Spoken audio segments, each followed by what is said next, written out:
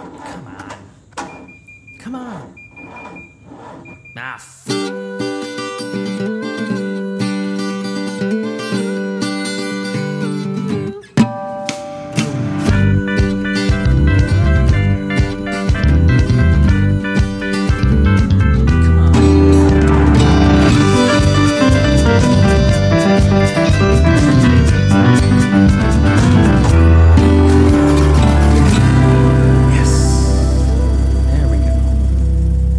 Ladies and gentlemen, welcome back to the only podcast produced by three two-time winners of IMSA's Spirit of the Race Award. You're tuned into the Check Engine podcast, streaming live on Anchor.fm. Well, not live, but we're streaming through Anchor.fm or anywhere else that streams cool, exciting podcasts that you want to listen to. My name is Nick. With me, as always, is Andrew and Tristan. Tonight, we actually have a special guest with us. This is cool because not only have we been trying to schedule this for like 3 months, just not going well. We're finally here. And not only did you agree to talk with us, but he agreed to host us in his own home. This is someone we met through our little merchandising deal. If you've got a CEP koozie, you've probably bought it from this man or his sister. But we've come to find out through knowing him that he wears so many different hats in motorsports, that he's got so many different perspectives, yeah, that's the right word, on things, that we had to get him on and ask him some questions. So from style to aesthetic, former driver, current spotter, coach, business owner, Mr. Steve Welk is hosting us this evening. Welcome. Welcome to the world headquarters. Yeah, it is that, isn't it? Yeah. No joke. So awesome. Super stoked to be on. Yeah, it took us forever to get this. The thunderstorm at Road America did not help on IMSA weekend. It made for an exciting Saturday race, dude. That was an awesome race. But yeah, the impending doom that was coming out of the sky at the end of the race did not help at all. So when we actually had a plan in place, it was going to be good. We were going to do it at one of the greatest racetracks on the land, our home track, no less. Yeah, no, I love Road America. Is just spectacular. It is. Yeah. It is the mecca for me. Definitely. Yeah, we agree. It's just nice to hear other people say it because we're doing it all the time. There's like, and you guys have gone to a lot of racetracks. I've gone to many racetracks. Way more than us. And there's nothing like Road America. Driving it, being there, like the whole experience, the town of Elkhart Lake is just phenomenal. So yeah, there's nothing compares. So, and we'll probably get more into that as we go along here. But again, thanks so much for being here. Happy to have you guys here. Appreciate it. We've got so many questions. We probably won't get to them all, but as we start off every one of these episodes, we kick it off with pace laps. Quick news bites, neat cars that we've seen along the way. Does anybody have anything to kick us off? Man, it's tough because Steve already admitted to not being like much of a street car guy, so no, don't let me ruin your fun. I mean, I'll talk about him. The only thing that came for me that I think is funny is Ford got downgraded to junk status by Moody's, which is a stock market rating organization. And Ford's response was, "Hey, we're right at the beginning of this transition." And I'm like, "Well, all right. By the clock, it's been 2 years. When does this start? When does the transition actually go?" I own Ford stock. That's not good. This is the first he's heard of it. That's just pay more attention to the road car stuff. Yeah, that's a good point. It's just so weird. Like the phrasing of that as being continually in the future. It's always around the corner. It's always just beginning. And when are they going to fire Hackett? That's my question. When's he getting out of here? When does he go? Maybe they make it a twofer and they fire Harbaugh and Hackett at the same time. And they can just walk out all buddy together. With their milk. And their steaks. Let's hope. Anyways. Yeah. Let's just go. So junk bond status. Junk, yeah. By Moody's, downgraded to junk. Although apparently it's not the first time. Didn't they make this move to please the stakeholders? Yeah. It's going well. That didn't work. Really well so far. Here's the reason. For weak earnings and cash generation. Yeah, being bad at their jobs. Well, that's it. Well, good luck, Ford. Good luck with that. I've got a quick story. It was we had a listener actually tag us in a comment on it on Facebook earlier today, and we'll share the photos. But it's actually my girlfriend's dad woke up at 6 a.m. this morning to a Toyota in his front lawn. Almost Thank God it didn't go into his house. Which but seems to be happening about every 3 days in the Milwaukee Racine area. Every morning in the news, it's like yesterday or today or, the cars hitting houses. So, yeah. So a Toyota slammed into the tree in his front yard at 6 a.m. this morning. And okay, so apparently everybody was okay, which makes this kind of funny. Like, he actually took a picture. He zoomed in on it. The car left the badge embedded into the bark. That's funny. So now he's got a Toyota tree in his front lawn. But okay, so when you said he woke up at 6, what you meant is he was woken up by a Toyota at 6. I don't do words good sometimes. Okay, yes, that's what I was Rudely awakened. This isn't a talking podcast. That's right. This isn't a podcast about English or phonetics. Okay. No, but just those are two very different stories. One, he opens the shades and there is a Toyota in his front yard. In one, the apocalypse happens and then he wakes up. He leaps immediately from prone to standing and staring out the window. That's right. I'm awake now. Horrified by it. I feel like that's what happened. Definitely. Yeah, that's probably how it went down. Sorry I butchered the story, Mr. Ziesma. Glad you're okay. So, this is happening a lot. Yes. Mostly the product of high-speed police chases. What? Really? Yeah. That's so much worse. Yeah.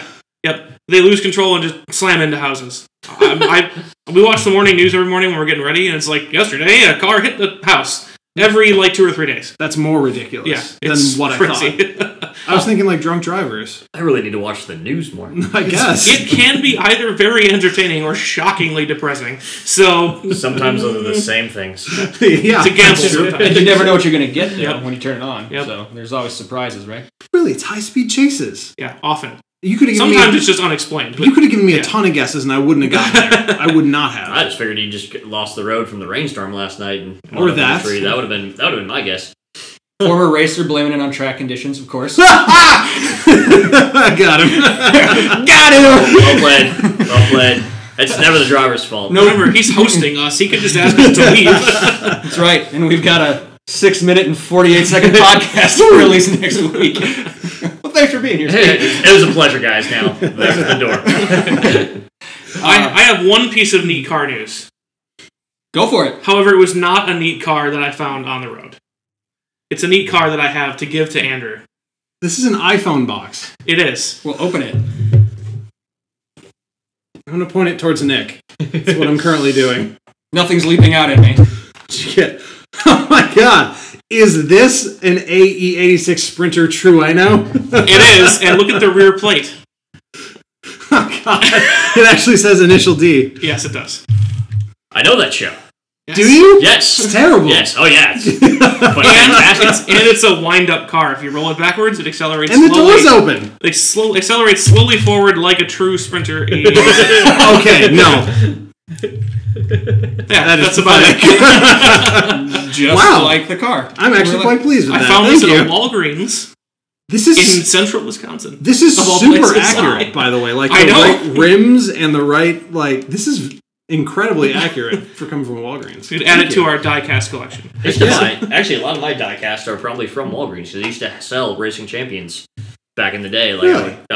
like when NASCAR started becoming I was a huge NASCAR fan when I was a kid, so I collected all the 1/64 scale cars. This is a small sampling. By I did the same thing. Yes, that is a very small. I think I ended up giving mine to the neighbor kids, but I had 3 or 4 cases full of them. No, I had we just my dad cleared it out of their house. There was a pool table full of everything, and half of it I took the ones that I wanted, and the other half went to my cousin, who's another big collector. Like him and I did it together. He's 5 or 6 years older than me, but yeah, sorry, didn't mean to jump in on that. No, not at all. That's why you're Yeah, here. yeah. That's how Hey this man, it's your house. podcast works. We're recording in your world headquarters. You can do what you want. Yeah, So that's awesome. So yeah, add it to the. He got us Hot Wheels Oh, nice. before. So. I did do that, yeah. He got Audi and he got me a Corvette. Mm-hmm. Is it pronounced Audi or Audi? Like I always get made fun of for how I say it. It's Audi. Audi. Audi, Okay. yeah. All right. Allegedly. Okay. I get made fun of a lot for how I say Audi. So. You just said it right there. Yeah, I was gonna say as long as you guys are saying it right, I'm cool. I'm feeling pretty confident That's about like it now. Porsche, right? It's Porsche. Oh, it's definitely Porsche. Definitely Yeah. Porsche. Yeah. You work in that series. Yes. Yeah. That one he knows. Yeah, That one he knows really That good. one I know very well because one of the current scholarship kid for the GT3 Cup Series at the press conference, the media girl for Bright was telling me all this. He pronounced it Porsche the entire press conference at the 24 Hours of Daytona. And everyone was dying. With all the Porsche, motorsport people. It's a good way to start off. Well, when he gets dropped from the program in another year or two, Exactly. you'll know why. Yeah. But I'll notice Heindorf goes back and forth when he's announcing the races. He'll hit the Porsche every now and then. Gets lazy. He knows how to do that. He knows what it should be, but then forgets. He talks a lot. If he wants to take a syllable or two off every now and again. That's true. Very fair. That guy's very excited. All the time. I just love his commentary. Yeah, he's great. Him and Jeremy Shaw are really good. Mm-hmm. Yeah. We have a bet going about whether they actually secretly hate each other. I think they might. I can't imagine. Because they just snipe at each other occasionally. Posey and Uncle Bobby did that all the time. I don't think they actually hate each other. It's like Townsend and Paul Tracy now. Yeah, idiot. They're buds. Yeah. Oh, for sure. Okay. Yeah, for sure. I don't know. I can do without Paul Tracy. I think Paul's Townsend's really good. But Townsend, I like. Well, I think Paul Tracy's like a baseball player. He's right about 30% of the time when he talks about stuff. There's no bullshit with Paul. Like I drove go-karts for Paul. For Paul? For Paul. Paul Tracy had a go-kart team. It was me, Allmendinger, and a kid named Matt Jaskell that were teammates all at the same time. And Paul's no joke. That guy's he can wheel, but there's no bullshit about him. Yeah. So he's pretty awesome. I've got a Paul Tracy story for later, maybe, as we get into this. Anything else, or we want to just hop right into this interview? Yeah, let's just go. All right. Steve, it's an obligatory first question. How did you first catch the racing bug? Where did it start? This is all my mom's fault. Mom's fault? All of this is my mom's fault. Wow. Really? Yep. Yeah, it's one of my favorite sayings, actually. No, so my mom's side of the family is the racing side of the family. My grandpa... They grew up in West Dallas. My uncle would cut through the fence to go sneak into races at the mile. My grandpa first went to the 562. Mm-hmm. And he started racing go-karts in the late 60s.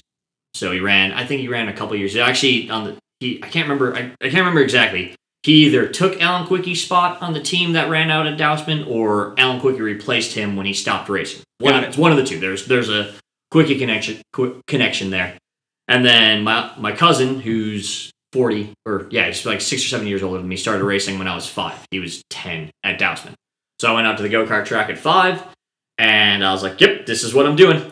And so my dad owned an auto repair shop forever. My grandpa started that in 54, so he had worked on cars his entire life. He goes out to the racetrack with my mom and us, and he's like, yeah, sure, I'm in. And he actually started driving go-karts before I did. And then I started at the age of 8, 1991. Was my first year at Badger Car Club, and it kind of takes off from there. But I mean, I had the best of all worlds. I had a mom who loved racing, like her whole racing side of the family they were all into it. Like but family dinners were grandpa, uncle, like that side was just talking about race cars, and most of it was NASCAR at the time or midgets or whatever. But that was racing. And then my dad got into it, and then when I started driving, I showed some aptitude for it, and it kind of took off from there. So, which brings up the next question. You kind of led us right into it. Great transition. So, when did you first realize that this was more than just this is going to be more than just like a weekend hobby? When was that moment like, you know what, I could actually do something here?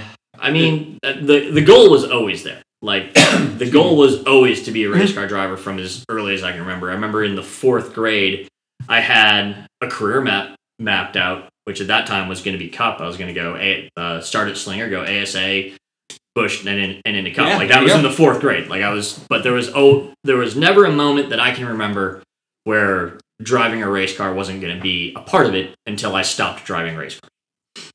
And that was so there was always the plan, there's always a goal. And then as my karting career kind of started to develop and I started to do more two-stroke, more international style go-karting, that's when my interest and career focus kind of shifted from NASCAR and Winston Cup to open wheel. And this was 1995. So those of you that know the history of IndyCar racing know that in 1995, that was a real bad time to leave your goal being Cup racing and go towards the IndyCar side, because that's when it all started to fall apart. That's when for those who don't know, that's when Tony George decided to start his own series, and in Champ Car, IndyCar, as it was, split into 2 different series.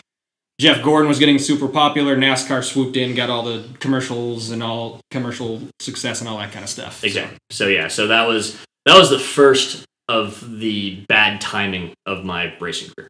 Like I'll say a lot of things. I have no, as you go through my driving career, I have no regrets about what any decision I made in my career. I'll talk crap about it. But I don't regret. I don't have anything bad. I know I would have been good enough to make it. I know I didn't work hard enough to. Like there's kids that I came up with that talent level were the same as me. I rate myself at the time as pretty good. I still think I can wheel a car when I need to. But at the end of the day, like investing everything I had into it, I probably could have made it. But I never made that absolute dedication to never have a fallback plan, never like just this is what I'm doing. And so some of the stories about my career you'll hear while I say, well, I could have done this or this happened and stuff left me behind. Like all that circumstantial stuff is one thing, but at the end of the day, I think I was talented enough to be a professional race car driver. I didn't push it because at the end of the day, there's other stuff that I wanted to do with life, and there's weirdly enough more to. As the older I got, there's more to driving race cars. So there you go. Yeah. But go on. Sounded like you were going to that for a second. Yeah, for a second. You guys got one? Or you want me to keep rolling? Yeah, keep going. All right. So kind of walk us through. You mentioned you started in karts locally here, and like eventually you got to Europe, and you mentioned, I think off air, that you were racing for, when we just started here, you were racing for Paul Tracy, IndyCar. Like, take us through how far up the ladder did you get, and before you finally stepped out? Yeah. So I start. We'll go to karting. So like as I started to progress and I started to realize, like you said, that there's some hope here, there's some ability, and so at the time there was a pretty narrow focus in go-karts. It was regional, national, and then there's kind of like a regional, national, and then like a full national tour that was going on at the time. So I ran WK series, which was regional, and then like a regional national, which is kind of confusing, but it'll make sense in a second. And then WK had what was called their Constructors' Cup, which was as close to a pro touring go-kart series as there was in 1997. The series started in Vegas. We went to Phoenix, basically a 6-race actual cross-country tour of CIK FIA style karting, which was the full international style. So I did that in the junior category in 1997, won 2 races, had shot at the championship, and pitched myself off the road in one race that I should have won, and that cost me a race. And I actually crashed with another friend of mine in that series. But that's where I first started to make my name, winning 2 races in that junior category against high caliber kids. The end of the season was the North American Karting Championships, which was the CIK race of the time. It happened in Charlotte. All the Europeans came over. At the time, in 97, when I first did it, I think Button was still... I was in the category called Formula A. I was forced... That's kind of a fun story. I was forced to move up to seniors because my birthday from age 14 to 15 happened in between the end of the National Series and the North American Championships. So I had to enter the senior category, which was Formula A, which was like Pro-Am, and then there's Super A, which is like where Button and all the guys that you've heard of that went on to race Formula 1, most of them started in Formula or ran Formula Super A. So when I turned 15, WK, which was the regional body, never actually sent in my registration till I turned 15, but you had to enter 30 days before. So before I even got into the race, we had to lobby the CIK, the American version of the CIK, to let me in the race. By that time, the team thought I wasn't racing. They didn't bring any engines or equipment for me, so I show up with a 2-year-old test motor, and the Super A factory driver for PCR lent me the engines that weren't good enough for him to race with, and that's what I got to go on, and I qualified 8th out of, I think that year there was 50-something karts in the show. Holy shit. Yeah, that included likes of Phil Giebler, Danica, Pat Long. Like I showed up and did real well. So, that's awesome. Yeah, so that got me. That was the first like really big time where people were like, oh, there's some, like, other people took note and like, okay, there's something there. So I got a couple tests out of that deal, and then actually signed with an international, or the North American distributor for what was called Burrell Chassis, and they assigned me to Lynn Haddock, who was Lake Speed's race tuner, who is the only American to win the FIA World Championship in karting.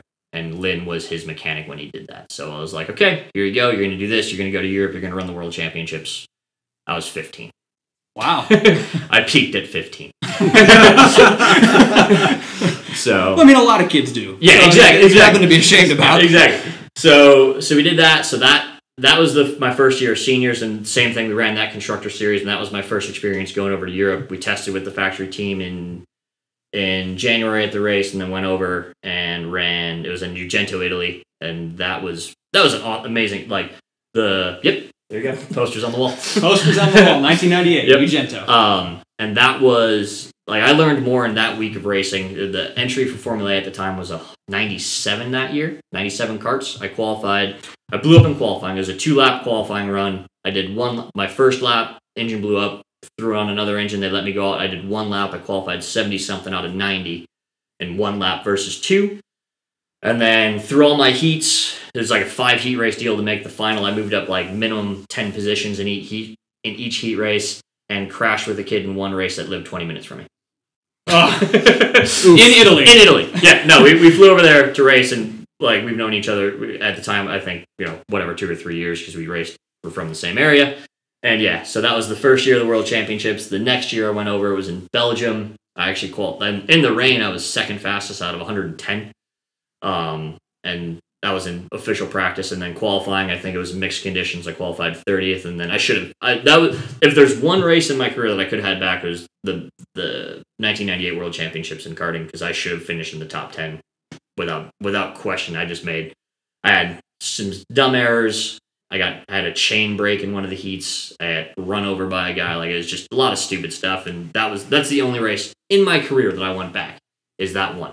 Everything else, I'm happy with how it ended. But that was kind of towards the end of my first karting career. So 98, 99, I did some shifter karts, because then in the States, so when I talked about weird things happening or coincidence in my career, I'd focused on this 100cc direct drive international category for so long that in the States, by the time in 99, it started moving over to shifter karts. And so I had to kind of like restart. And at the same time, that was when the first Skip Barber scholarship was happening for Karts to Cars. And the first year they were looking for, when I was 15, they were looking for anyone 16 and above. So that first class, I think, of invitees was Brian Sellers, Pat Long, Phil Giebler, Valiente, a couple others that were in there. And they all went through it. And then the next year, when I was 16 and 17, is when they started shifting over to look for 15 and 16-year-olds. And it's just like, Mr. Pie, hey, that much. So that was the start of like another, like I said, when I started looking at, IndyCar in 1995, then I became too old at age 17. That's crazy. And it took me a couple of years. And then the other thing was switching over to shifter karts, which was not my strength. So I struggled for a couple of years in shifters, finally got it figured out. And that's when, I think I was 19, I moved into Skip Barber. Finally decided, I was like, okay, I'm either going to stay focused on go-karts too much. I'm going to try and make the move to cars. And I went to the Skip Barber National Championship. And that's when that started, or that first year was 2002. And that was, and I continued to struggle. Like, it was weird. My driving career, like, I have really good reputation. But some of my results, especially when it got to cars, were not, actually not great. Like, I had flashes of competence, I like to call them. But like my first year in Skippy, I think I struggled to get a couple top 10s, and I stayed in go-karts, and I won a scholarship for it was a second iteration of WK's Constructors Championship. And the scholarship was supposed to be for a season in Formula 4s with Primus Racing, who at the time was the Van Diemen importer. They were the team to run with in Formula Ford. And then, so I won that scholarship. It was a cool shootout. They took us to Savannah, Georgia to run a 2-liter car, a USF 2000 car, and it was run by Cape, the Cape brothers, Cape Motorsports. And they took this scholarship, was purely done on pace and results on course. It wasn't like there's a lot of them. I've gone through a lot of scholarship programs, and I've now instructed on a lot of scholarship programs where they take into account, off-track stuff. This was pace. You got in the car, you had to do it, and were you fast or were you not? Exactly. And it came down to, so my buddy Craig was the quickest of us, and there was 2 guys that were going to get the scholarship, and it was me and a kid by the name of Robbie Pecorari. And our second session was going to be the one to decide it, and it went down to the, I think, 10th of a second on the second fastest average or something. It was. And how many laps did you do? 10 or 15. And it was holy crap. I think I had it on average by like a 10th of a second. Like our first 2 laps were within the same 10th or whatever, our fastest 2 laps, but it went, I can't remember exactly, but I know it was by like a 10th or a 100th and like a couple categories down from what would have been the ultimate winner straight away. It was incredible. Like it was one of those things, and then that scholarship morphed into a partially funded season in USF 2000 at the time, which was called F2000 at the time before it was the USF series.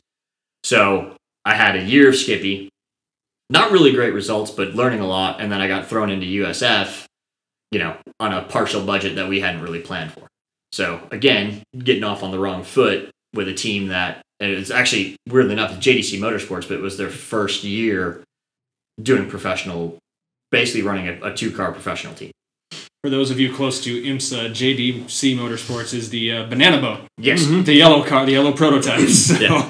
And so it was me and my teammate Craig, and I think we had John Church, the owner, 1 engineer and 1 mechanic, another engineer, another mechanic, and that was the entire team. Oh, okay. Yeah. So it was, super underfunded. And there again,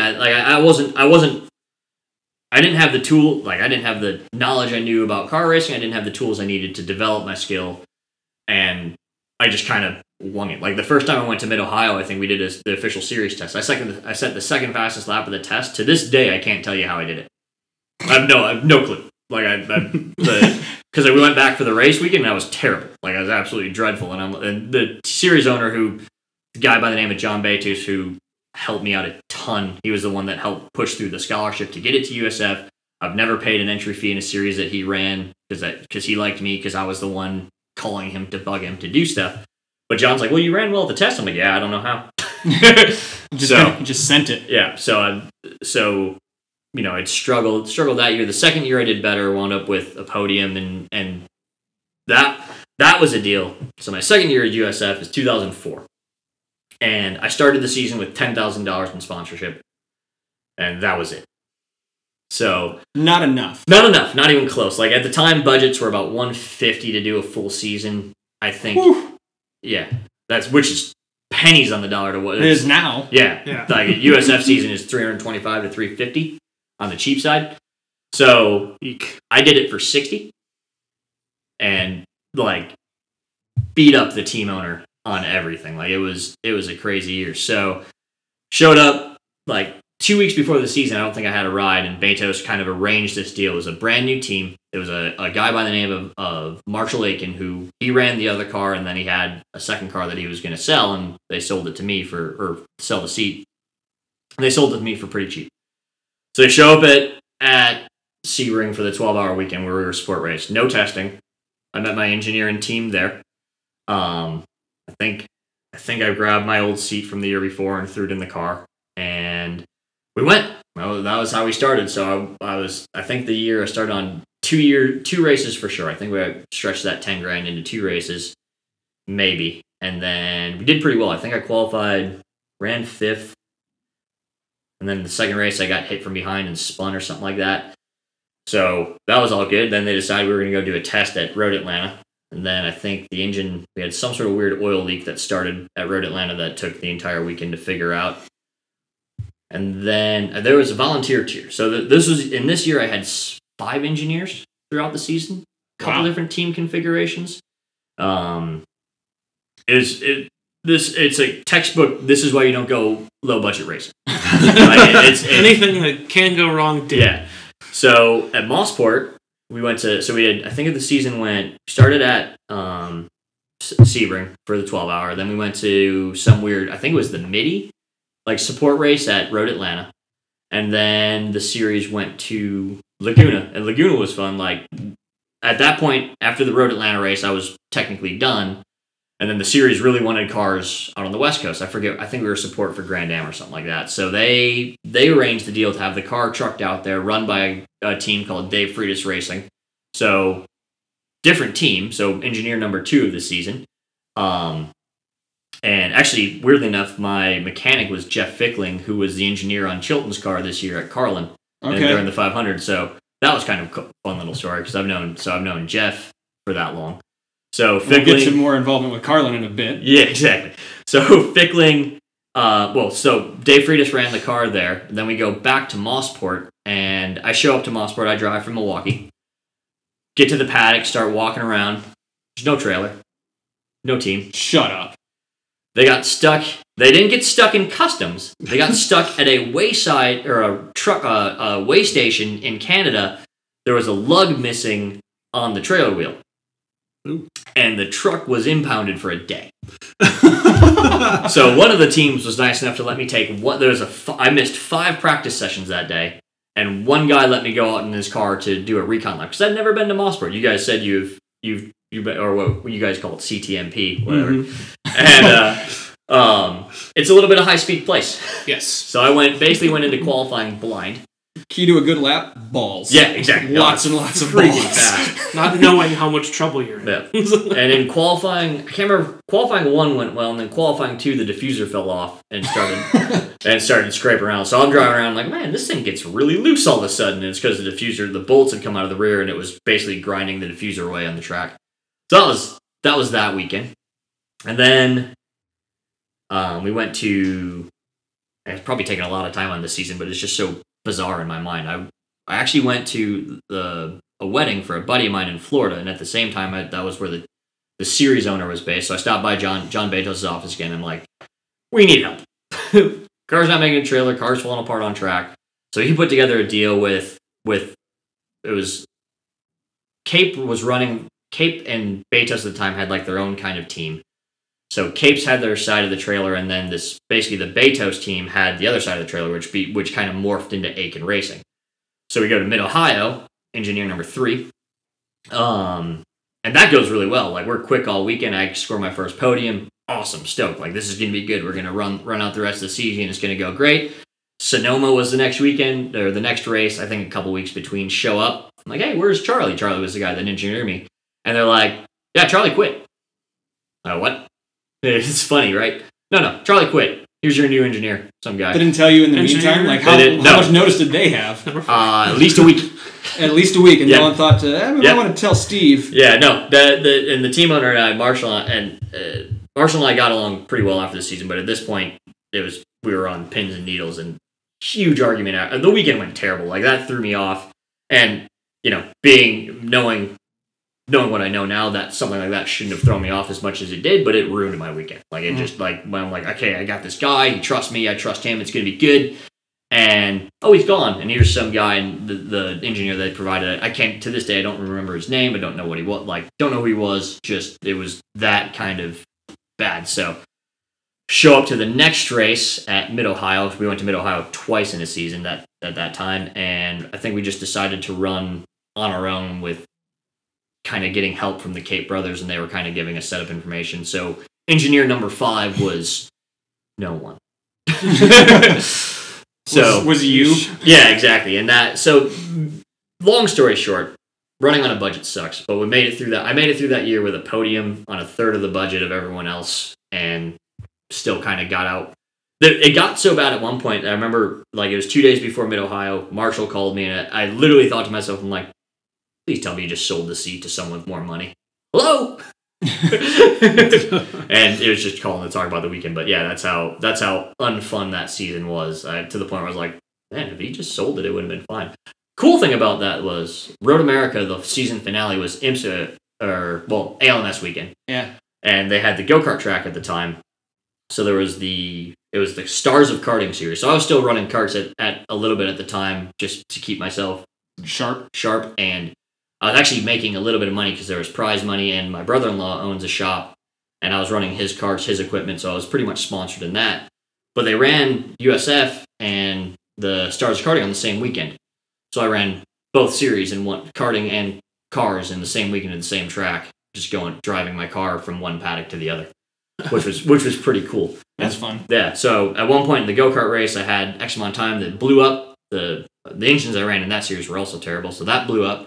Got up, just left my car, walked off, jumped out of that suit, got my car, drove back from the infield at Road America from turn 8 to the support paddock in the grass up on the front straightaway, jumped in my other suit, got in the car and drove off into for race 2 of the USF weekend. Oh, that blew up. On to the next thing. Exactly. It was actually one of the coolest and dumbest things I think I've done as a driver was doing that. Because there's just way too many things to focus on, but it was way cool to do. Well, lesson learned. Yeah, exactly. Don't try to overload yourself. Yep. On the bright side, you couldn't dwell on any bad shit that happened. Exactly. No, you just move forward. Yeah, I mean, and in sports car racing, it's not as common as it used to be, but man, guys used to do like GS, whatever, GS now, then GT3. Like they'd run 2 or 3 series in a weekend.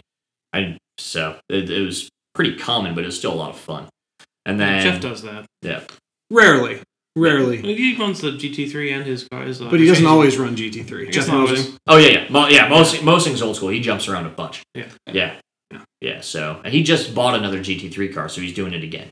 Oh, really? Yeah. So he about halfway through the season, he jumped in a GT3 car and started running again. Yeah, I saw the return of that purple and yellow, mauve and yellow livery. Whatever it is. Yeah. So, but it's interesting. Yeah. So what was the hardest car to like learn to drive competitively that you like where you thought like, yeah, okay, I got this one, I can compete? Weirdly enough, the one that took me the longest to get my head around was the MX-5 Cup car. Really? Yeah, I did. The last thing I raced was an MX-5 Cup car, and the weirdest thing about that thing was the brakes. So this was what.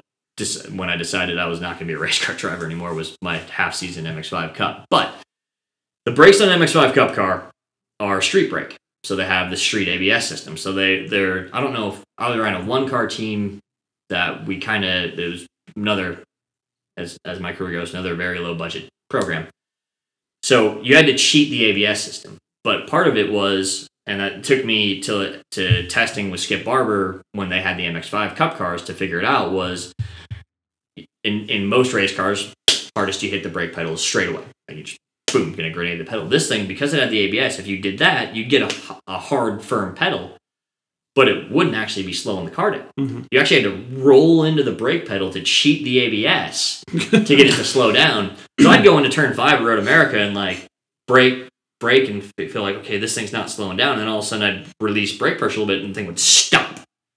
Like, what the hell's going on? Like, I don't get it. This is backwards. Yeah, it took whatever, I think I tested for like a year in the Skippy MX-5 car after I had quit driving when I was still instructing there.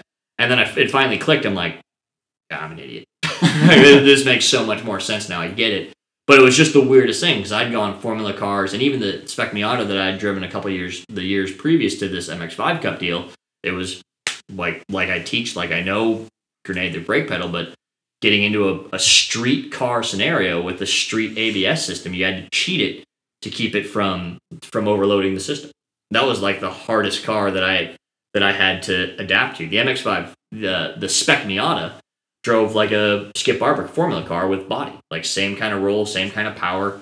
All the Formula cars I drove, the Pro Mazda was a USF car on steroids. The old tub, the old Pro Mazda car before the current one now it's called Indy Pro 2000. Mm-hmm.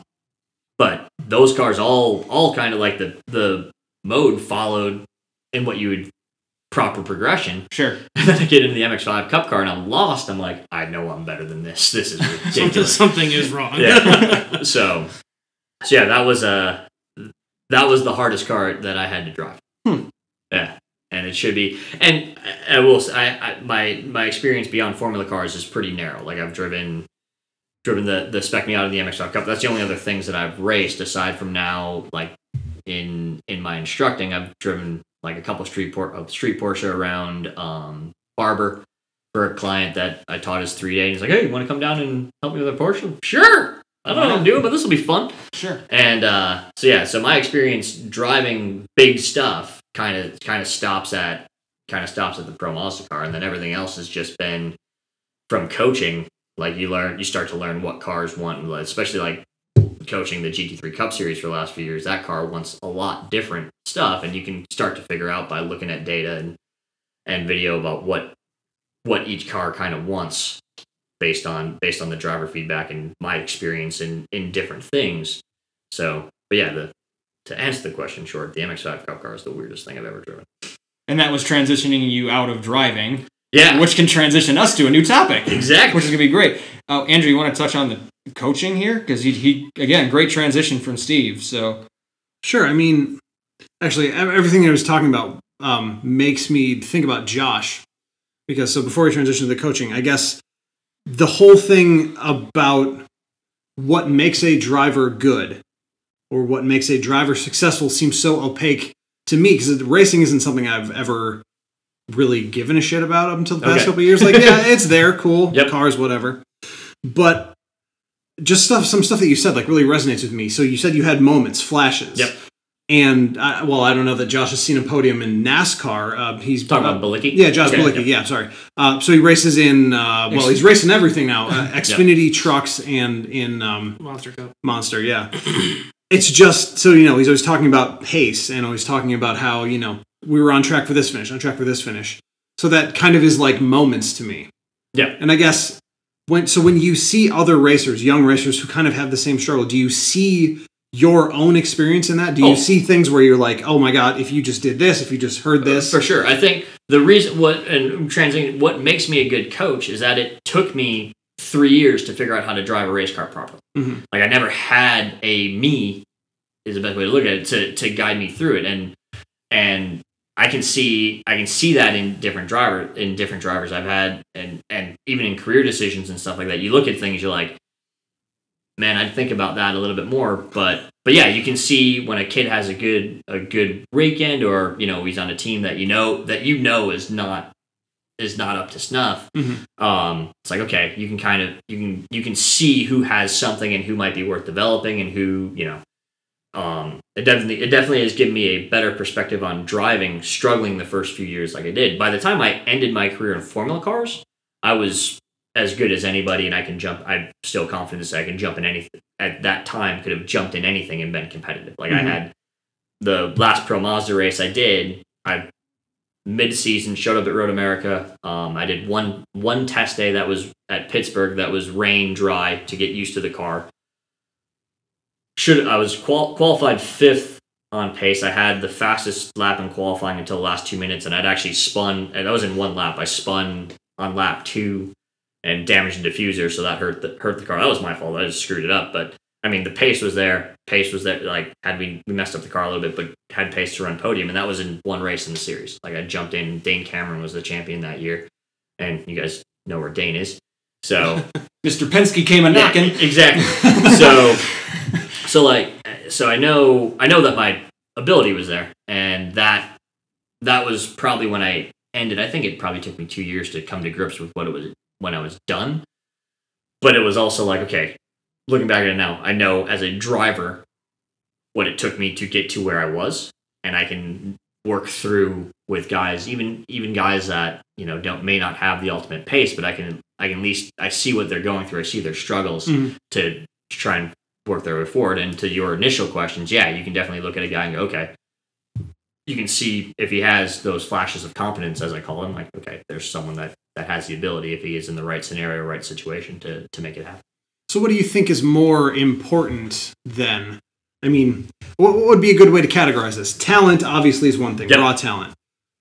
Consistency, as in all things, is probably another. Yep. And then something like pace, which is probably similar consistency, but I almost could see that as a third thing. Pace and talent, I think, to me, run together. Like, sure. If you have good pace, you're going to be talented.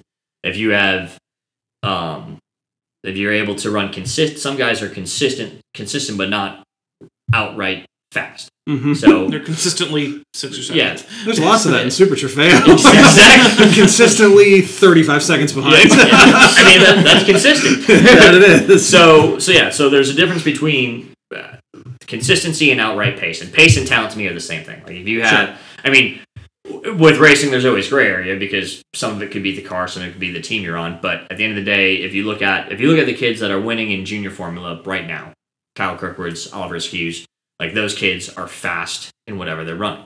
Like that's pace, that's talent, and it doesn't matter. Kirkwood to me is scary good.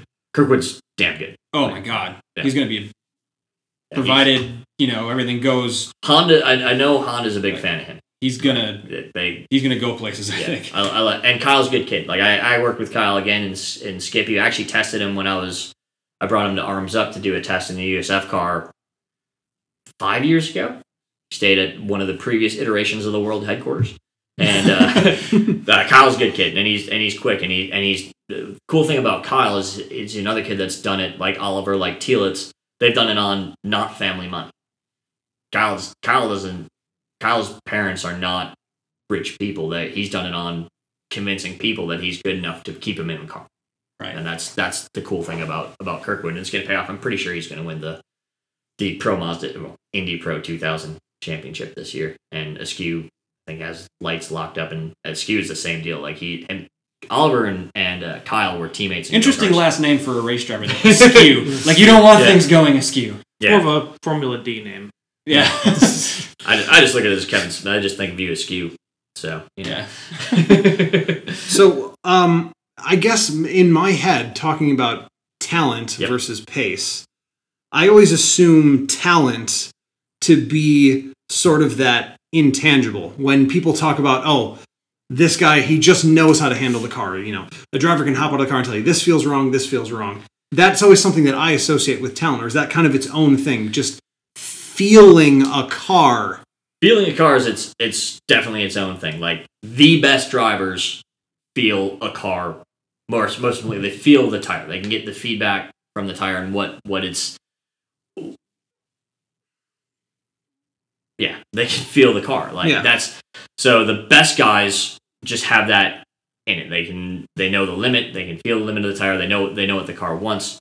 And they can respond to feedback of the car quickly. Like there's guys that can get to that, like you say, ultimate pace, but it takes them a little bit longer, and that's just building up to or finding the limit of the car. So I still think that talent, like the talent and pace are together, but you can work up to being at the ultimate lap time. Mm-hmm. But the guys that are truly talented and produce the best pace get there the quickest with the least amount of feedback, with the least amount of issue.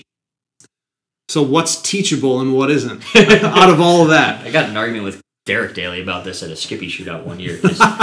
he and his book. We've talked about his book. I actually haven't read it, which hopefully Derek doesn't know that. I'm pretty sure Derek Daly doesn't listen to us. I'm gonna send him a link. Yes, but you did coach his son, so yeah. I mean, tell Connor about us, would you? Yeah, I will absolutely. So have him come on, just real quick. Have him come on. What the hell? So Derek was the one that he said that there's the guys that are the intangibles that have what can't be taught, and I think that's true to a point. I think anyone that wants to work hard enough at it can get to that level. It's just producing the opportunity to be able to drive that much or work that hard to get to that level. So there's a lot that's teachable. The one thing I've found that I can't teach and I refuse to even try is work ethic. Like the guys that are the fastest. You are a coach. The guys that, and I mean it true. Like the guys that I can teach someone how to drive a race car well. I can't teach someone how to win a race. Yeah. They have to want to do that on their own. And I've worked with drivers that want to be race car drivers that don't have that tenacity to go after the last bit, to go after what it takes to win. And that I think to me is the one part that's unteachable. Like you have to have that selfishness, that self-centered personality to just attack at all costs to win. Like I think to me that's the one thing that's not teachable, that needs to be, that comes from within. You can inspire someone to do something to a point, But at some point, they're going to have to want to do it on their own. Otherwise, there's no point. That you can't get to that point. Yeah. So where does that goal lie? I mean, what is that a desire to win a championship? Is that a desire to make it to the next level, or just a desire to be the fastest on this lap right now? I think it's that. I think the guys that are the best they want to be the best at whatever it is they're doing at that moment. Mm-hmm. They want to win practice. Yeah. They want to win the open test. And they want to win. And to that point, they want to get. They know to do that. Winning the practicing is okay. I need to get the car to do this for the race. So it might not be ultimately winning practice, but their end game is always what's going to make them possibly win a race. Right. And you can go through all the planning, you can go through all the information, give someone all that knowledge. And at the end of the day, they're the ones that have to take it and run through with it and make it work. Like that's the hardest thing. I don't think it can be taught. I think it has to come. I look at when I talk to when I look at other drivers and the Tielitz, for example, I've coached Aaron Tielitz now for 6 years, and Aaron has that knack to just go for it. Like he wants to get the most out of the car. He wants to, and you don't have to teach it. Out of the car, he's the one that's driving his career. Like if you have someone that's like, I use rich kids as an example most of the time, where their dad or whoever is the one driving their career, they're not gonna make it. Like there's kids that come from money that have that kind of drive that make it, and then there's kids that come from money or kids that don't have money that think they're pretty good that'll get to a certain point and just kind of fade away. I actually put myself in that category of someone who had talent, a meteor, a little bit of money, made it to a point. And like, I have to work this hard to do it, to drive race cars. It's not worth it to me anymore. I just can't. I can't get my head around it. I'd been coaching. I like the coaching thing. This is kind of fun. I make money at the racetrack. I'm gonna do that. There you go. So yeah, I think that last bit that's just not teachable. Go ahead. So let's say that Nick has that drive to win practice. I mean, let's say. He's an experienced karter. Yep. We all know that. Mm-hmm. Countless hours in iRacing. Yep. Just won a Ferrari 488 GT3 race on iRacing. As he was proud to tell us at dinner. And he owns a PlayStation 4. He's got Gran Turismo. Yeah. And the feedback wheel. Yeah, okay, well, there you go. It's not free. Race car drivers have been spawned from Gran Turismo. So knowing all these things, how long would it take to polish this pebble into a diamond for Pro-Am GT racing? So if I were financially, like, I'll get myself into shape, full focus, like, just to get to something like in the SRO, like a TC or TCR, and be able to, like, can you get me there in 2 years? Can you get me there in 10? Is it never going to happen? I do it in 2 years. You can get me there in 2 years? Yeah. If you have some of that pace and outright talent, I can do it in a year. But no, I mean, and so right now there's so much opportunity to get into racing. There's so many more entry-level series in all aspects of it, whether it's Formula Cars with the Lucas Oil School of Racing, whether it's Spec Miata, or there's so many more arrive and drive programs than even when I started 15, 20 years ago in cars. Like there was Skip Barber, and that was it. Like there wasn't the rental shops that there are now. There wasn't nearly as prevalent. But I mean, if you look at, you can go from Spec Miata to MX-5 Cup to TCR in World Challenge pretty rapidly. Like you can do that. You can knock that out in 2 years if you, like I said, if you can take all the time and focus on it. Yeah, 2 years. I think you have to have a conversation with Claire. I think I have a conversation with our boss for some sponsorship dollars first. Milwaukee Tool will not sponsor race cars. No, they won't. No, they won't. I work in the department that makes that decision. Milwaukee no, they will not. Australia does sponsor race cars. Sadly, yes. All over, they sponsor everything. And we actually brought a guy in from the Australian team to help us out up here, and he's been trying to bark up that tree like crazy because he sees down there how it works. Oh, it's. I mean, a company like Milwaukee Tool, that's their client. Like motorsports fans. Well, baby steps. They were at Road America. They are at Road America. They're the official tool of Road America. Finally. Oh, wow. So we've got. There's no signs anywhere. No, I think we've got some on the front stretch the front stretch banners on the pit wall. That's true. And I thought. And on the big sign where they post all the official everything. Yes. And I know they had engineers walking around talking to race teams, figuring out how to use tools. Yep. Well, yeah, we're not going to get into that. There's some to be to be announced stuff there from the company that we can't talk about. But yeah, so I need to I need to find funding. Yes, that'd be the first thing. And that's maybe this podcast gets super popular. I could just slap a podcast sticker on the side of the car. There you go. Call it a day. Call it a day. That'd be rad. That'd be dope. You need a co-driver. You let me know. I know a guy. Yeah, because it's not me. I'm slow. It's not these two. Yeah. Hey. I can only speak for me. I am a self-admitted flashes of competence guy. So, is there something that, like, say you sign up a new client, you're going to get right in, like, there's something okay, everybody does this, everybody makes this mistake. Like, what's the thing that's like the most common you have to try to coach out of somebody or like change that behavior? Usually it's the dad running the career. Oh, okay. So it's off the track. Yeah, I mean, on track. I mean, most of the kids that I've started to work with, or most of the drivers, they're already kind of in a program and in a direction. And once you start there, it's whatever that is. You're kind of like, okay, this is the path you're going to go. So we're going to make the best of it. This is our budget. This is what we're going to do.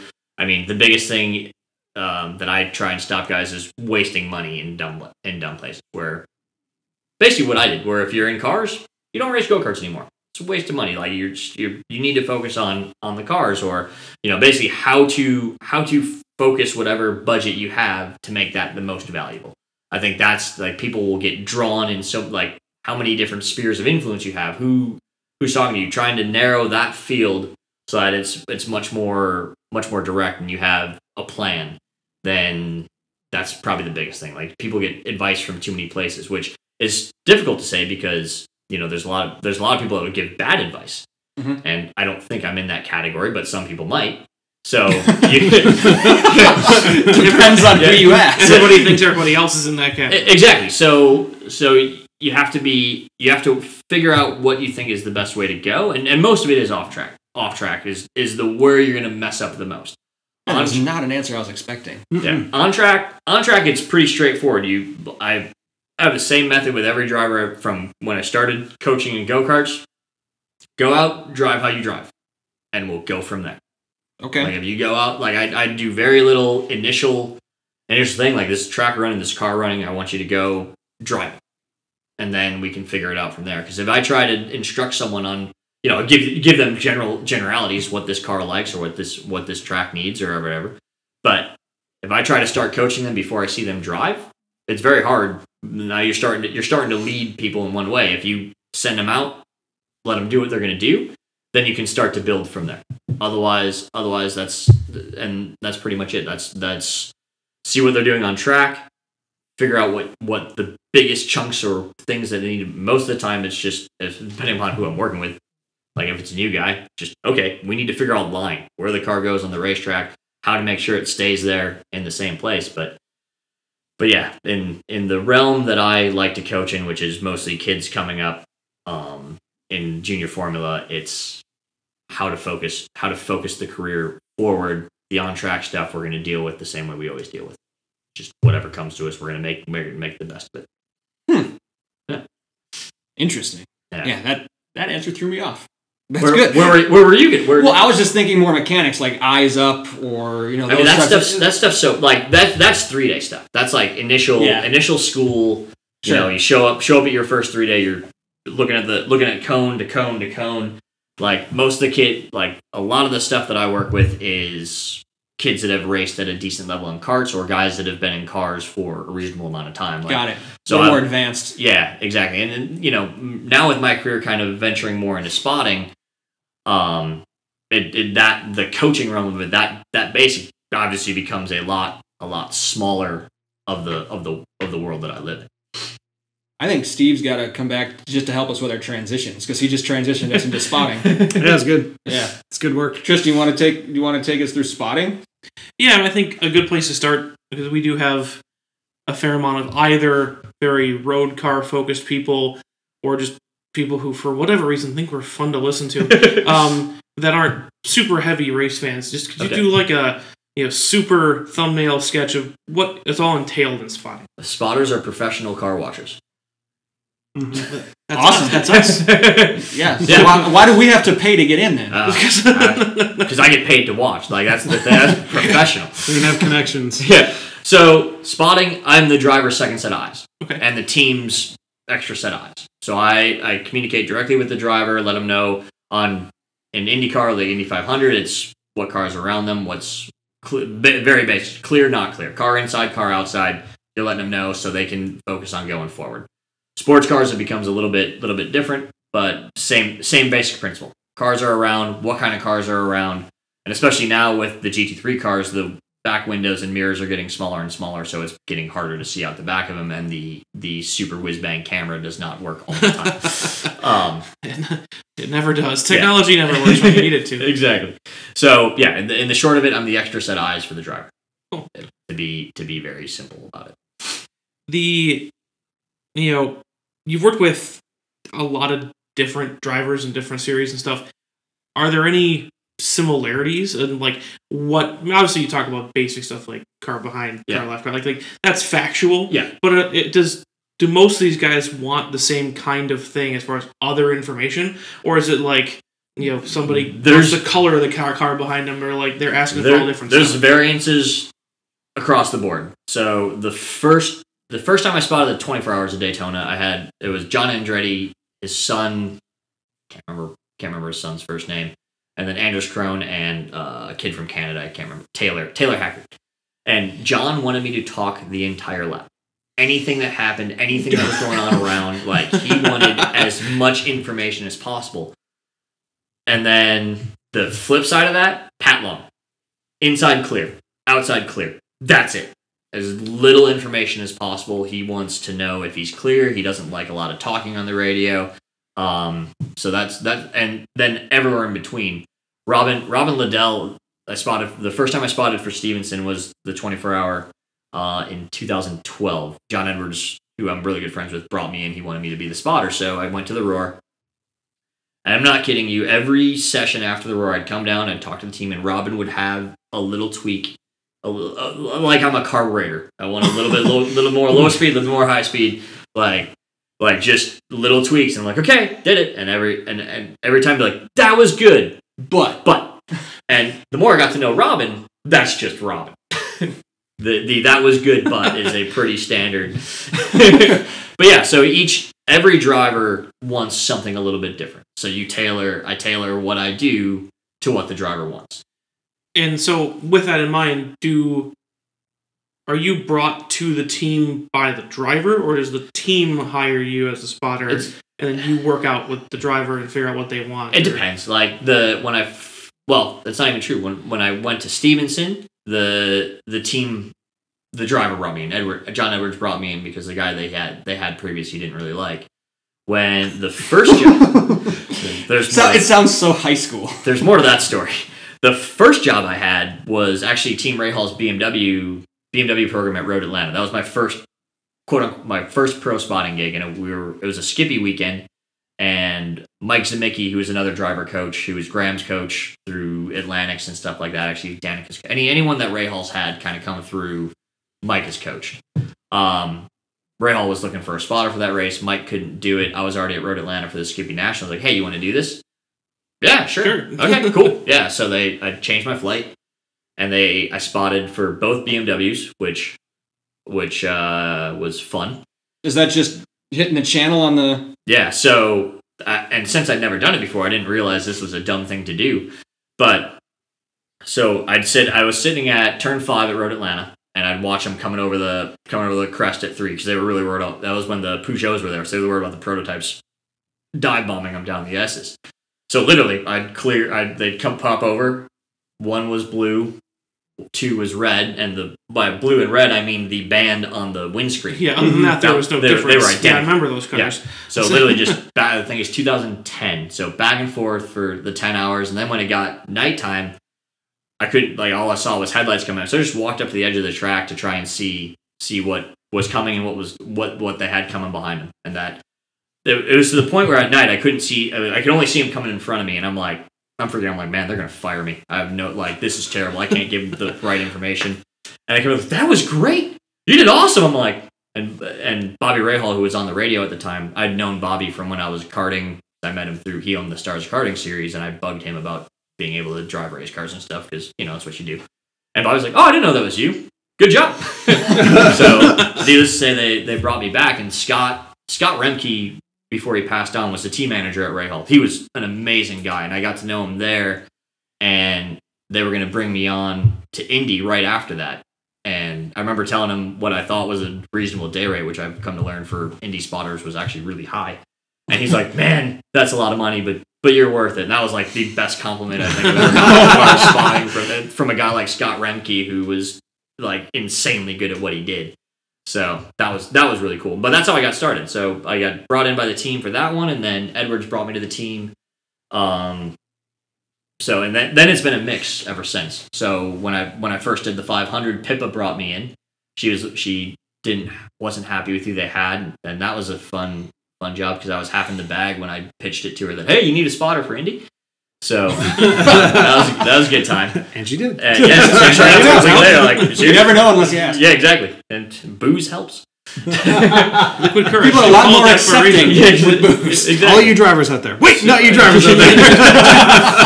So forget that. We can edit that out. But yeah, so Pippa brought me in at the 500. She actually lied to the team and told them that I had done Indy before, which I didn't know until I was It's like, cool, awesome, this is fun. And then now I'm pretty much hired by the teams. I've done enough where networking. Yeah, networking, and everyone. A lot of the IMSA paddock knows me or knows who I am, or I'd like to think, at least in the GT3 area, either through my through the apparel business where I sell to them, or just from being a spotter. Like when I went to Dempsey, I spotted for Patrick Dempsey's team for 2 seasons. Don't tell my mom that. Oh yeah. At my office, you spotted for McDreamy? Yeah. Swissford, sweet nothings into his ear for an entire night. What years? The podium year and the year before that. So 2000 and I know what's coming next.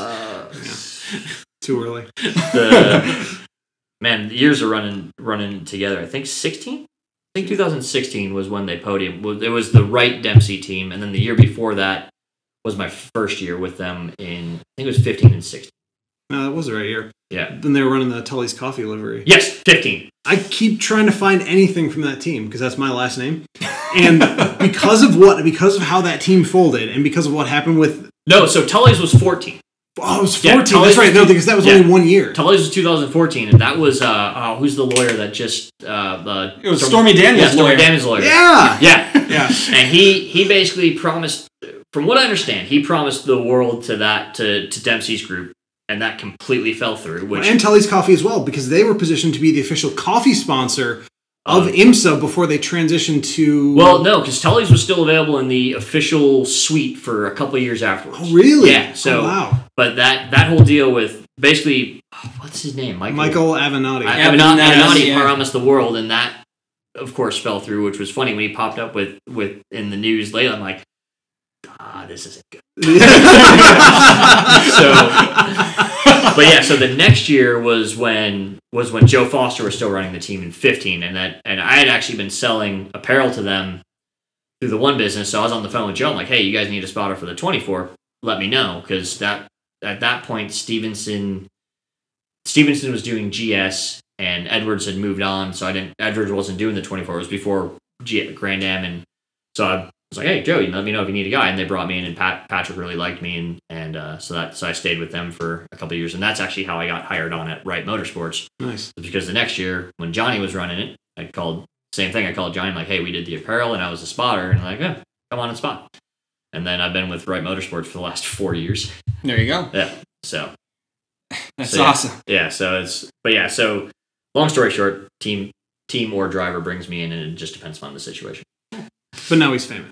Yeah. But now he's famous. Yeah. Yes. That was the other thing. I have a bottle of champagne and a little handwritten note from Patrick from the podium season said congrats on Daytona. Oh. So wow. Yeah, it was one of my highest liked pictures on Facebook when I posted that one. Nice. a lot of female likes, I'm sure. Oh yes. Yeah. Yes. Yeah. Without naming any names, like, what's the best, most memorable, funniest radio exchange that you've had with a driver? Like, is it like a leave me alone, I know what I'm doing, Kimi moment at some point? I can actually name names, and he's going to be really embarrassed. But when Trent Hindman first started going from go-karts to cars, I was his coach. and we were Road America, and at the time, whatever, it was in Skip Barber series, and Trent was 12 or 13, and his voice was sky high pitch. I understand. Yeah. Oh, So- really? With him in the room. So Trent. at one point, like the radios kept coming in and out, cutting in and out because it's Road America, it's just the distance, So and, big, and, yeah. and we basically just duct taped the radios into a Skip Barber car, and that's how we got radio communication. So he's coming up from Canada to Billy Mitchell, and I didn't have a headset because the radios were so bad, so I'm just trying to listen. And there's probably 10 or 15 people around us, and Trent at full volume, at full high pitch. These guys are driving like a bunch of.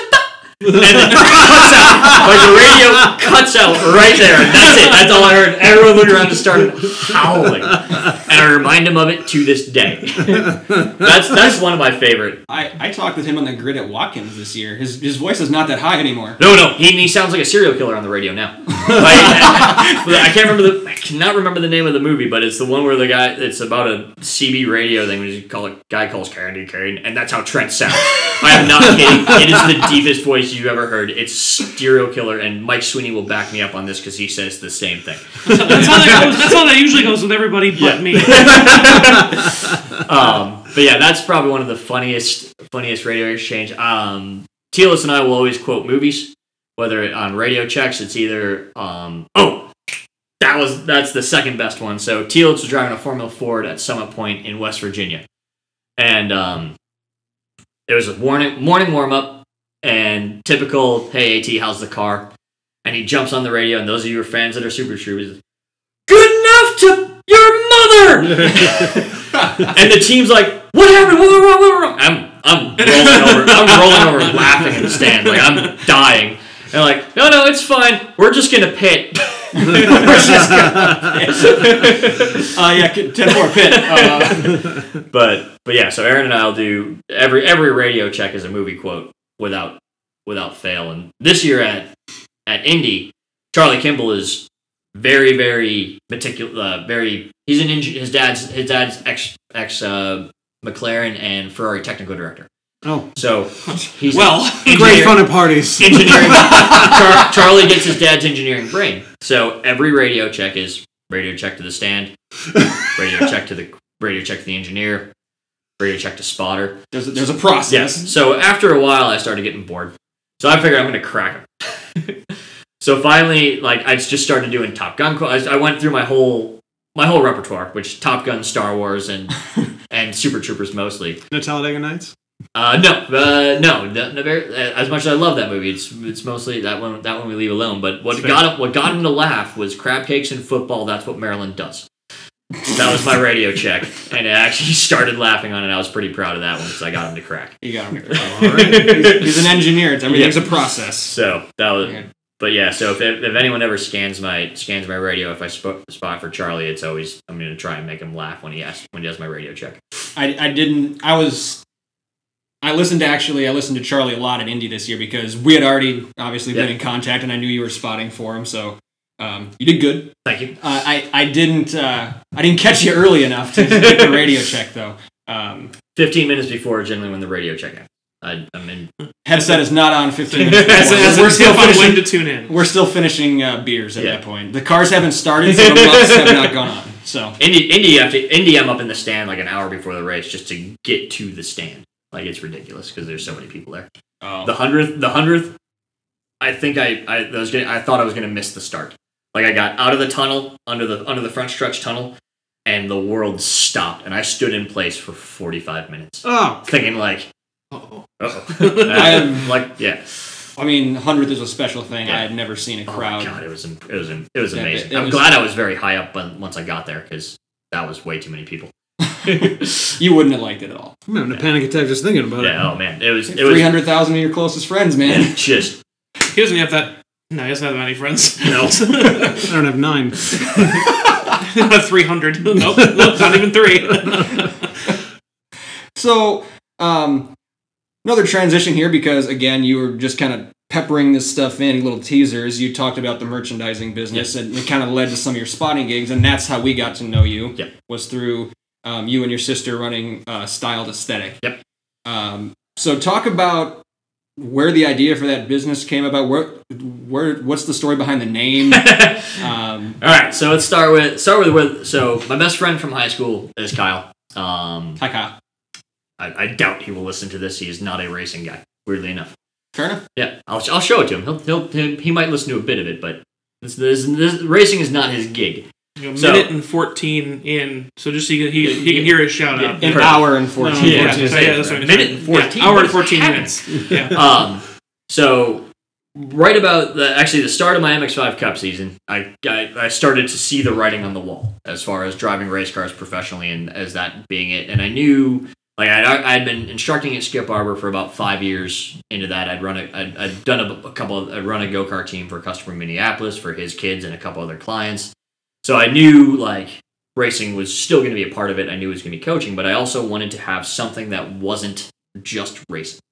And coming from entrepreneurial background that I had with my dad running his own company for as long as from when I was a baby on, like, my dad started working for his dad when he was 12. So working for someone was not going to be very good for me. Fair enough. So Kyle had been printing t-shirts in his basement for fun. He's an artist. He's graphic design by trade. And he was kind of in a job where we were looking at him like, well, I mean, I know this industry. I can probably sell into it, and you're really good at art. Why don't we chat about it? So we literally talked about it for like 6 months. I wrote up some business plans, like had some ideas, and then in August was the IMSA weekend at Road America. It was my last professional race. I crashed a guy in the front straight away, got my qualifying times taken away, and pretty much was miserable the entire weekend. And I got done with that weekend. I'm like, I'm done. So that's when I really the planning for that went into high gear. And in November we started printing our first customer stuff, and in January of 2009 we incorporated. And basically I sent a blanket email to everyone I had ever met in motorsports. I said, "Hey, I'm doing this now." And I've been around it for, at that point, 15 years. I had a fairly good sized network already because I'm business minded. I have a marketing degree from Whitewater, so in the me too. Go Warhawks. You dubbed up. So fighting Purple Eagles. So as I kind of made that transition, okay, this is what I'm going to do, I just sent out that email and we kind of ran with it, and we worked out Kyle kept his full-time job, and I kept instructing at Skippy and developing my coaching business at the same time. And we slowly started making it. So I think the first year in business, from January 2009, we did like $26,000. We had a single little press in his basement. And the next year we doubled that. And our first real, when Kyle quit his job was June of 2010, and somehow David Hobbs Honda was the sponsor of the IndyCar race, the Milwaukee Mile. And Greg, I'd coached Andrew Hobbs for like 5 or 6 years. The family is amazing friends. My Type R came from David Hobbs Honda, 6100 North Green Bay Avenue. Put me in a Honda. Greg might listen to this. Shameless plug.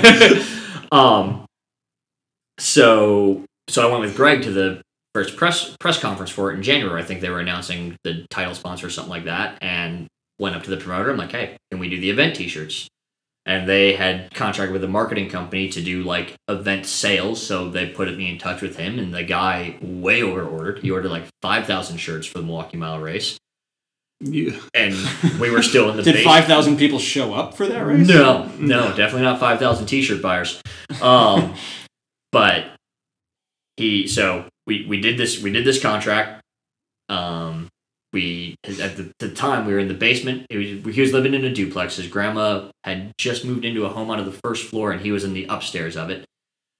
So we ordered 5,000 shirts. We filled up the kitchen and kitchen area and dining area with all the boxes. Started moving them down. A month straight, we printed those shirts and a couple of other jobs on top of it while I was going back and forth to races. And that was when Kyle quit, and that was when we focused on doing it. I think we stayed and to the guy's credit who ordered those, he paid us in full.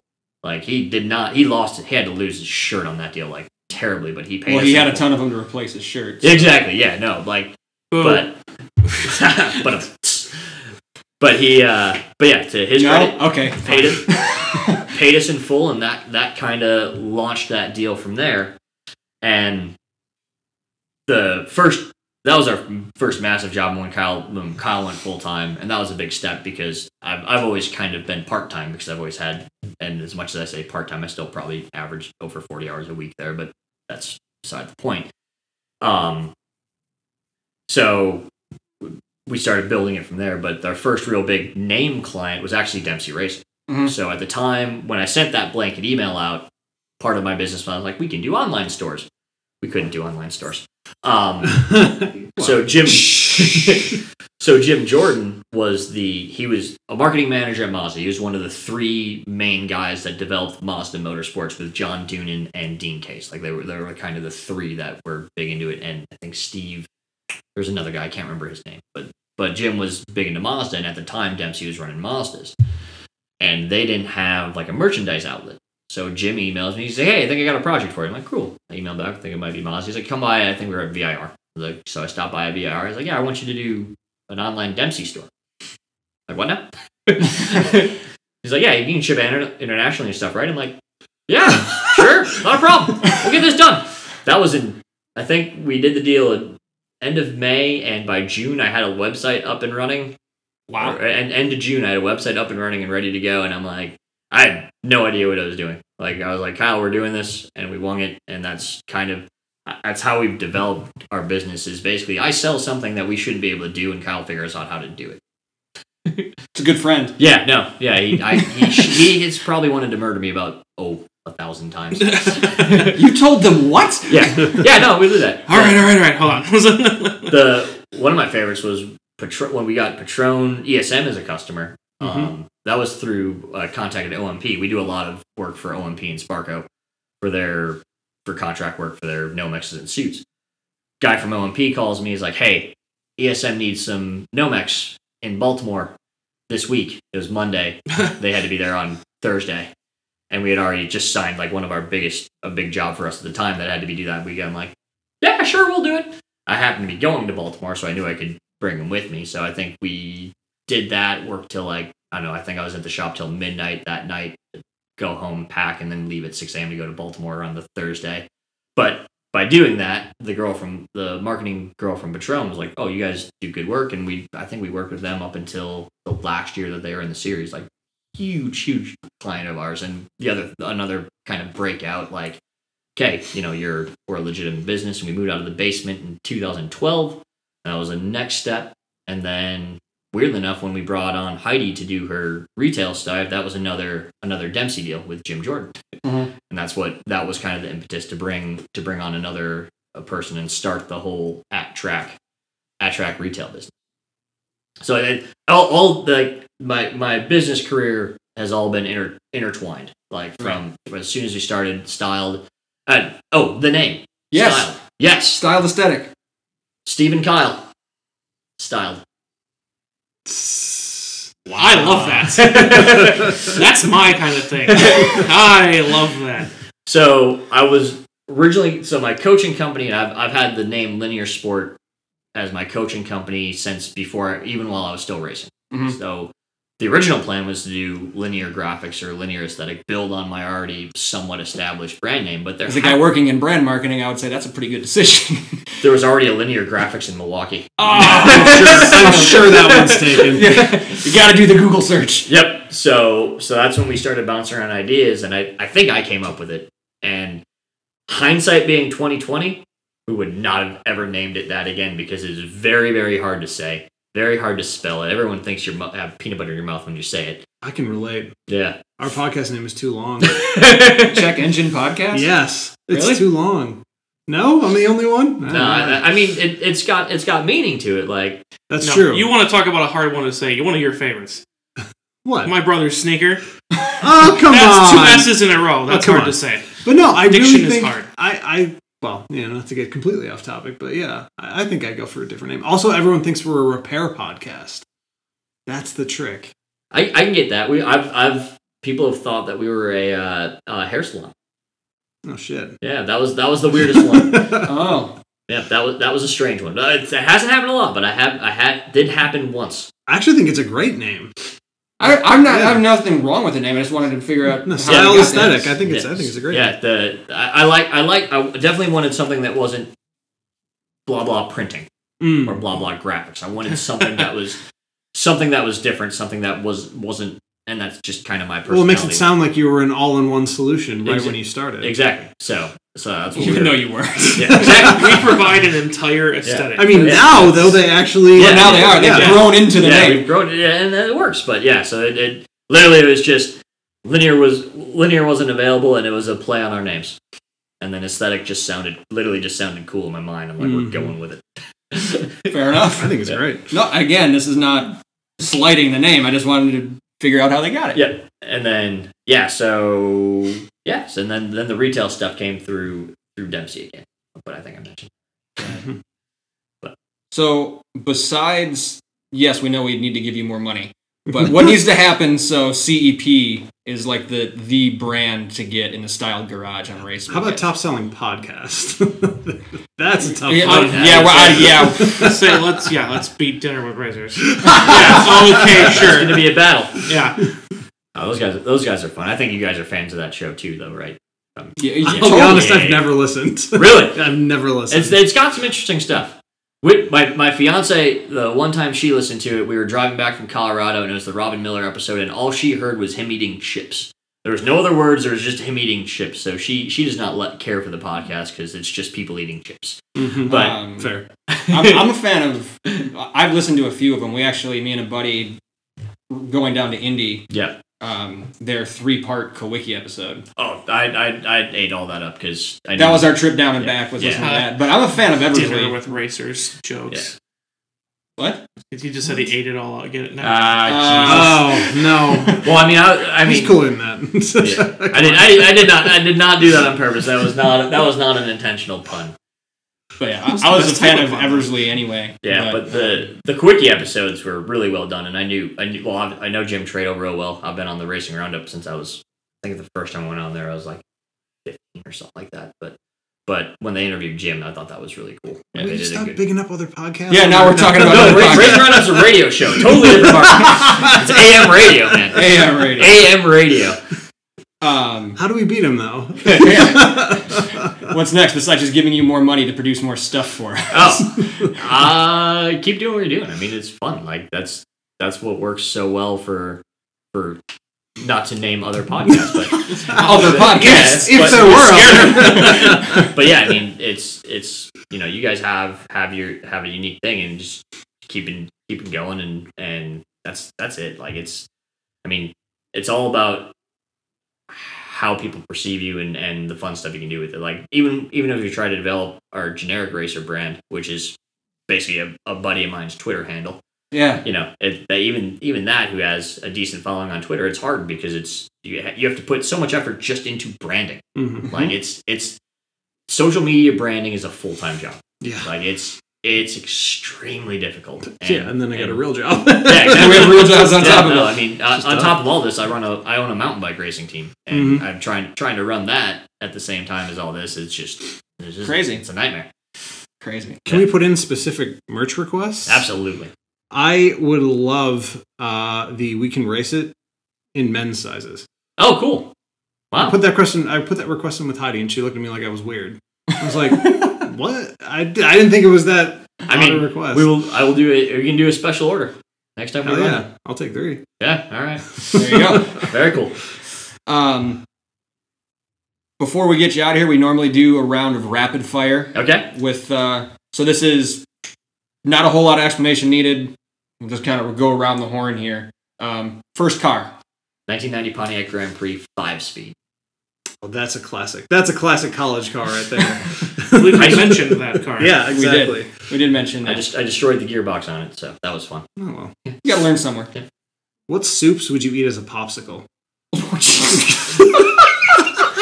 not on the list. That's not on the list. I I'm very surprised and slightly disgusted. Tomato soup. Everyone says, not everyone. It's the only one that makes sense. I just asked my wife that the other day, and I was like, definitely tomato. What about like a broccoli cheese? God, that was my second thought, but that's my favorite soup, and I'm like, that would be awful for like tomato. Kind of makes sense. What soups would you eat? Tomato is good, though, I think. Correct. Yes, thank you. You passed that one. We've covered current car. You mentioned you got a Type R, so I'm going to skip that one. Who could eat more wings in one sitting? Tony Stewart or Juan Pablo Montoya? Oh, Stewart, 100%. Ooh, yeah. Okay. I think everyone else said Montoya. No, Stewart. No way. You think? Oh, for sure. Stewart outweighs Montoya. Like, I think it's Montoya is not a thin man. Oh no, but Stewart outweighs him. Stewart's big, and I think Tony subsists on chicken wings and pizza. And did you see that video? He's ready to throw hands. That's another off-topic question. Is that have you ever had an encounter with anybody? Like local track or anything where you just wanted to sock a fan in the face like Tony just did a couple of months ago? I had a dad threaten my life and livelihood good. via voicemail. Ooh. Okay. That was a ton of fun. The 10-minute conversation that followed up was even like it was the most bizarre 10 minutes of my life. And I will not lie. If we had more time, I can get into the story. It's hilarious. But anyway. You have one car for one lap. Which car at what track? The late 90s Lola Champ Car at Road America. Okay. Oh, wow. Yeah, because they were, I know... That looks like you're watching a tape and fast forward. Yeah, because they were exiting...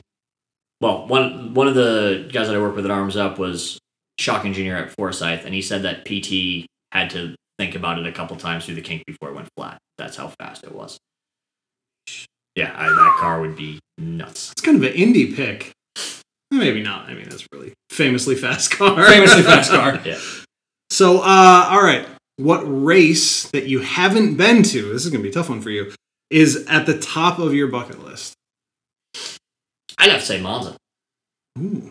Yeah, that would be cool to go to. That's a good one. I like Italy a lot, and Monza would be just to see the fans would be phenomenal. Mm-hmm.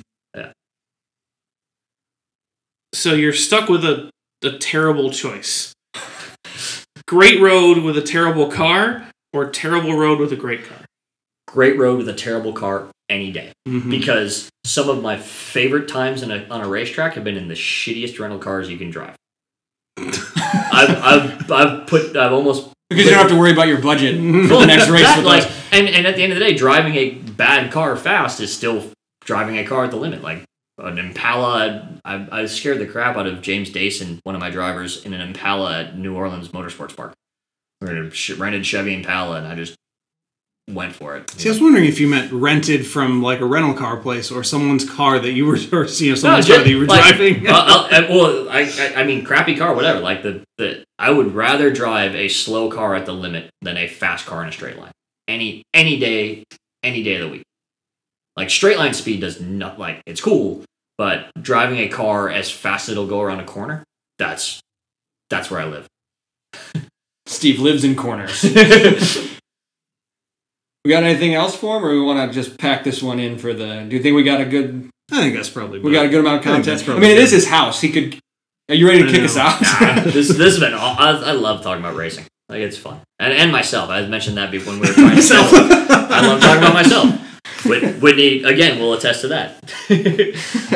I mean, yeah, I've gotten all I need to out of this. Well, I was gonna say, let's say he can get me. Oh, totally. We can have him on again if you'd love to come back. Absolutely. He said he can get me into like SRO racing in 2 years. 2 years. I'm done. Yeah. Like that's all I needed to know. That's a good deal. That's a great deal. It's a great deal. I should remind you of my retainer.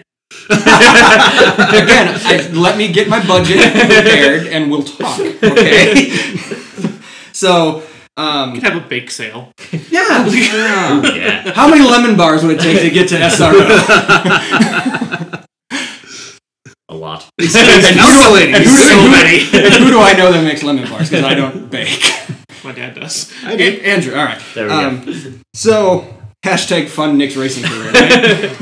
I guess that could supersede the fun Tristan's Audi hashtag. I suppose. Yeah. Well, if he's my co-driver, someone's got to be a spotter. Yeah, Andrew. Anyway, Besides Steve, none of the rest of us in the room are pros. We're not really good at this, but you listened for the entire episode anyway, so we thank you for doing that. But we don't want you just to listen. We want to hear from you. We want to hear your ideas, what you like, what you don't like. Any other questions that you thought of listening that we can pass along to Steve that he can answer for you. We can pass it along through social or whatever else. You can reach out first by going to checkenginepodcast.com. We have an email there. It is inbox@checkenginepodcast.com. We also have all of the socials. So we're on Facebook at Check Engine Podcast. If you want to hear Andrew argue with people on Twitter. Like Volvo. Only brands. Only brands. And some people. Yes, definitely people. So if you want... I had a C30 for a while. That was a fun car.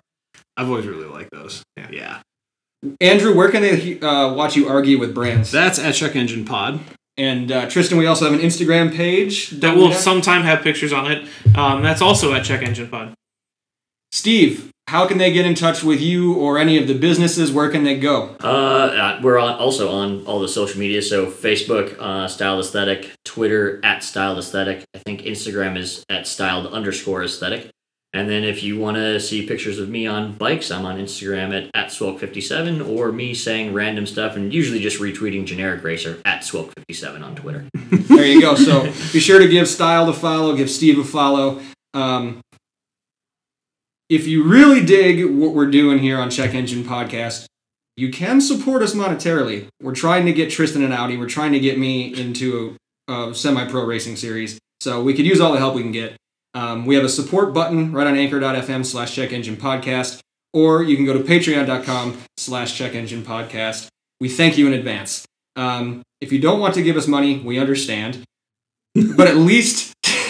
It just makes me laugh. I mean, I get it. Like, you do have the dejected tone. Like, it's nice. It's subtle. I love it. Threw me off, man. If you don't want to give us money, that's cool. You can go give us a good review. That'd be awesome. Or just go to anywhere that streams us and click subscribe. Yeah, you're not even subscribed to this podcast? Okay. Don't insult them, man. I don't know if that works. I'm trying something new. Okay, It's just shock marketing. Listen here, assholes. Subscribe to us. I didn't even say any of that. That wasn't even me. That was Nick. We can edit that out. So yeah, reviews help a ton, particularly good ones. Subscriptions, all that's going to happen is that you're going to get notified when we come out with something new, and it doesn't cost you anything. So win-win, especially if you enjoy listening. We don't need to go around and do thank yous, because the only thank you needed is thank you to Steve for your time and for your hospitality. Thank you all for listening. Even if we suck, which is more often than not, you guys are awesome, so we cannot wait to talk to you again. Take care.